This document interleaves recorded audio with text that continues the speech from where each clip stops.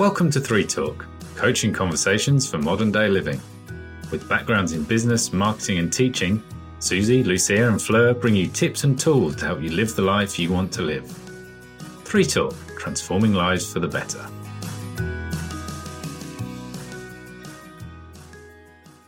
Hello everybody and welcome to another episode of 3 Talk. We are still being 2 Talk because Susie is off on maternity leave. So for today you will still have Fleur and myself, Lucia. Now, last week you heard us talking about why it is important to acknowledge that in everything we do have a choice. In today's episode, we want to give you some tips to help you make better choices. But first, I wanted to flag that there is no such thing as good or wrong choices, in the sense that we are all different, and what may be good for you may not be good for others. And there are, of course, certain things that are recognized as being bad choices, but ultimately, only you know what's good for you and what it isn't. Now, what is a good choice? Good choices are decisions that keep you heading in the direction in which you want to go. Bad choices, on the other hand, end up being counterproductive and can quickly begin spiraling into stress, confusion, despair. So it is key that you understand the dynamics of choices, because these can help you improve the decisions that you make. Making these good decisions requires us to balance the seemingly opposing forces of emotion and rationality, because we must be able to predict the future and accurately perceive the present situation and have this insight into the minds of others and deal with uncertainty. But now, before we get into the nitty-gritty of the key to consciously making better decisions, Fleur, have you ever regretted making or not making better decisions? Well, when we decided to do this today, Lucia, I had to have a really good think about my decision making. And I came to the conclusion that I had never really regretted making any wrong decisions, but I had regretted not taking decisions quick enough. I think if we really listen to our intuition or our longing or our real feelings, we know when something isn't right, and we know that we need to make a decision to change it. But unfortunately, we often keep ourselves safe because we haven't got a crystal ball. We feel, I don't know if your mum ever said this, it's better the devil you know than the devil you don't. It kind of keeps you in your safe zone.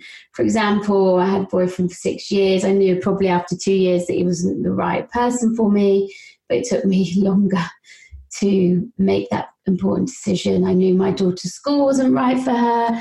Again, I probably spent not so long, but 6 months to a year thinking about whether it was the right decision to move her. And also, when I wanted to start coaching, I always knew that I wanted to be a coach. It must have been for about 8 to 9 years. But I carried on working for the university for 11 years out of, I think, fear of change and knowing that I had a huge kind of mountain or path ahead of me to learn a new career. So no, I don't really regret making any of my decisions, but I just regret that I hadn't made them quick enough. That is such a good reflection, Fleur, and I concur and can resonate with so many things that you say. And I agree. I think fear, and it is also when we come to look at decisions or making choices, it is one of the key players. So perhaps we should be exploring deeper the concept of fear in future episodes. I think for today, we're going to crack on with the 8 steps that we've got for you about making better decisions or decisions that are better for you. The number 1 would be goals and values. And this is about the choice that you're about to make, and thinking whether this is helping you getting closer to your goals, or whether does this feel right according to your values. And I think it's important to check on those, because whenever we are, and you said it, about you knowing that university wasn't the right place for you to be, or the place that you wanted to be in the long term, but still sticking with it for a number of years because of that fear.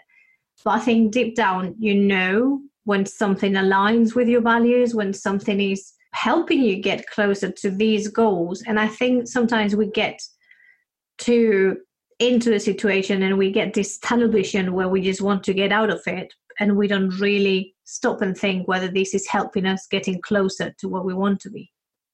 Yes, I think so. It's really important, knowing your values first. We've often said that. And the second tip is listen to your gut instincts. So feelings are called feelings because they're in your body. And often we know that longing. We tend to think that in order to make good choices, we need to think things thoroughly through logically. However, our gut instincts are very valuable. They're kind of a guide that help us face our choices from a real true nature. This is not to say do not think things through and go with whatever comes to your mind first, but to reinforce the point that we should listen to our inner self more frequently. And if something feels instinctively right or wrong, kind of pay closer attention to it. Our gut is always right, isn't it? Which leads very nicely onto the third point, which is about considering your emotions, which are obviously very much linked to feelings. And I think that sometimes we think that emotions are the enemy of decision making because we don't want to get too emotional about a situation. I at least have heard that a million times in my life. But actually, emotions are integral to making decisions, because when you are about to make a decision, and obviously let's caveat that you could be looking at whether I have salad or fish for dinner, or whether I want to, something major like do I want to have a baby or not. But emotions do play a part in that, because we need to think about the long term and whether what you're about to do now is going to make you happier in the future. Because let's face it, everything we do is aims towards that happiness, towards that feeling better, towards feeling more complete. And if what you're about to do now is not getting you closer or is not helping you be a happier you, chances are you shouldn't be doing it. Yeah, and I think that's quite important that, yes, listen to our emotions, yes, listen to our gut instincts, but don't make the decision when you're in a heightened emotional state, because often then you're kind of coming from an impulsive decision instead of a well thought through decision where you've considered your emotions, you've considered your logic. Don't make a decision when you're kind of feeling really, really down or when you're feeling really, really high. Kind of do it when you're kind of feeling balanced. And then I think you'll make a more balanced decision. And I think that's a really good thing to flag. And it's very important not to just act right here, right now, especially if it's a major decision. But I do think that when you're feeling that emotion so strongly that it makes you being high or being super low, it is a very powerful indication of where you should be. So definitely take that into account when you come to revisit the idea or the decision at a later state. Remember how that made you feel in the first instance, because it will be a clear indication to make that decision. Definitely listen to those feelings. And that's why I like an idea that I learned from another coach, Christine Hassler. She says that you should have two pieces of paper, and one piece of paper, one decision, and on the other piece of paper, another decision. So it might be, should I move country? And then you stand on the piece of paper that says, yes, you should move country.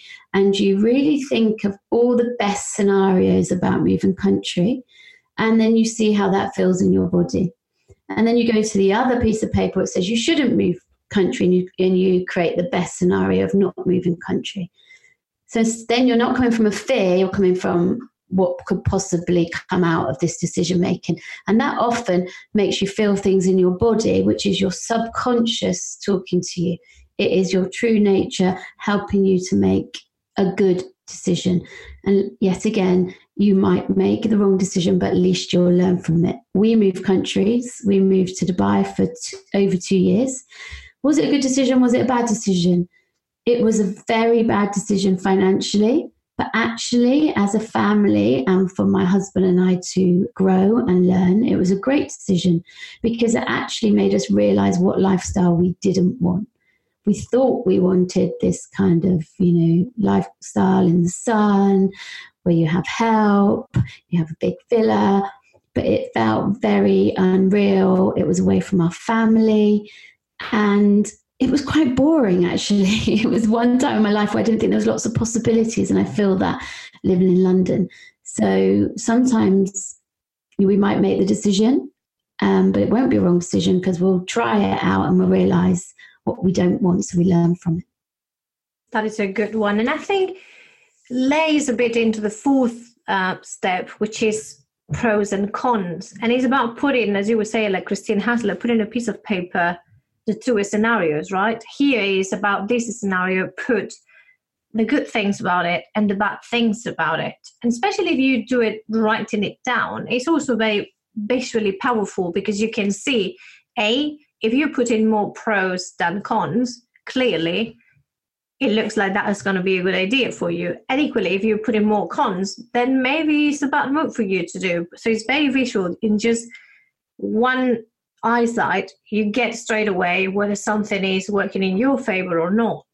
But also it can help you step out of that tunnel vision that we were mentioning before, because you will gain perspective and you will think as neutral as possible of all the things attached to that choice that are going to work for you or against you. And this can eventually provide more clarity for you to move forward. Yeah, I think that clarity is, really important. Which leads on to the fifth tip. Know what you know and what you don't know. Don't try to be an expert in everything. Seek input and advice where variables lie outside what you know or outside your comfort zone. Speak to friends, family, experts. Do your research, gather your information. And that makes me think of Edward de Bono's 6 thinking hats. He has 6 thinking hats to help you make a decision, which we used to use in class. So the white hat was the information gathering hat. The red hat was the feelings hat. The blue hat was your organization. The yellow hat was what was the positive sides of making this decision. The black hat was your negatives. And your green hat was kind of what were the growth opportunities. And using them in combination was a really good way of helping you make difficult decisions. So maybe if you're interested in his work, look at Edward de Bono. That's a good one. And it's really good to, as you were saying, try and put yourself in somebody else's shoes to regain that clarity and perspective we are saying. But also sometimes I feel that, especially women, we've been taught or raised as to, you need to be able to do things by yourself and work out things on your own. So sometimes when you think about reaching out to an expert, it feels counterintuitive, because if you need somebody else to help you, that means that you're not able to do it, right? Well, it's quite the contrary. Is seeking that fresh pair of eyes to help you see through the tunnel and see through the woods. Like, for example, we just bought a new house, yeah? We are now looking at, the plans and what we want to do with it and decoration.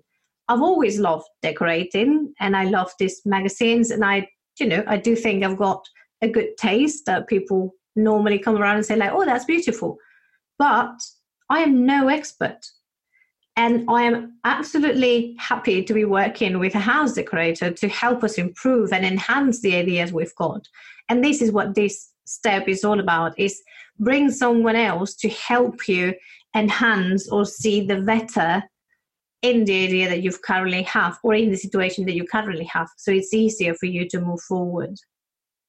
Coaching is so helpful because it helps people gain a different perspective on their decision. Some things that you just haven't really thought about, and what areas you could explore, or what story you're telling yourself that you didn't even realize.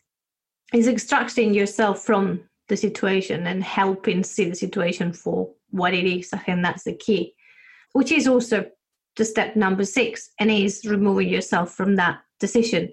So And I think this is something that we can all relate to. Like, when we come to talk to friends and family and they tell us a problem that they are having, we are normally very quick and can see the situation clearly and tell them what to do and how to do it. However, when this relates to us, we are finding it very difficult. Why? Because we are invested in the situation. Of course we are, because it's ours. So maybe you would want to try this exercise, and is present the situation to yourself as if it was related, or it belonged to a friend, not to yourself. Ask of the situation as a friend and see what sort of advice would you give that friend. Yeah, it's great advice, because sometimes we're too in the whole kind of thing to see, aren't we? So this brings us on to our 7th point. Don't procrastinate. When you have a clear idea, push through. Don't wait for it to be perfect. There's never a perfect answer. Again, it's about, where do you want to be? What's that longing telling you? Or what to have more facts or have spoken with more people. Don't keep asking more and more people. Just when you know that this is the right thing to do, just do it. Even if it looks difficult, which, yes, leads us to number 8, which is don't look back. We frequently try to look back and think, have we done the right thing? Have we made the right decision? Don't second guess yourself. You've done all the pros and cons, you've evaluated the situation, and you've made a decision. So trust it is for the best, stick with it, and make it work. Yeah, so I kind of think that is, give it your 100%, because I know when I first qualified to be a coach, I still carried on with the university. So I kind of had a foot in each camp, if you like, and that doesn't allow you to push forward and make the decision work. You'll never know if the decision is the right decision if you're kind of half in. So I'd like you to leave you with this quote. Decisions, we can think about things, turn them over in our minds a million times, play out possible scenarios, but really, when it comes down to it, you have to go with your heart and move forward.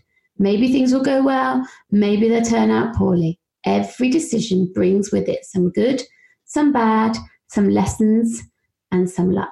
The only thing that's for sure is that indecision steals many years from many people who wind up wishing they just had the courage to leap. And the author's unknown, so I can't tell you who said it. It is all about just doing it, I think, at the end of the day, and being brave enough to take that further step. So thank you, Fleur, for that. That was very powerful. So this concludes our episode today. We hope that we have helped you simplify or demystify the choosing process. And as always, we thank you very much for joining us. Please subscribe, leave us a comment, or share the love, as this keeps us going and helps us deliver this free contract to you every week. And we look forward to seeing you next week. Until then, much love, loads of energy coming your way, and happy decision making.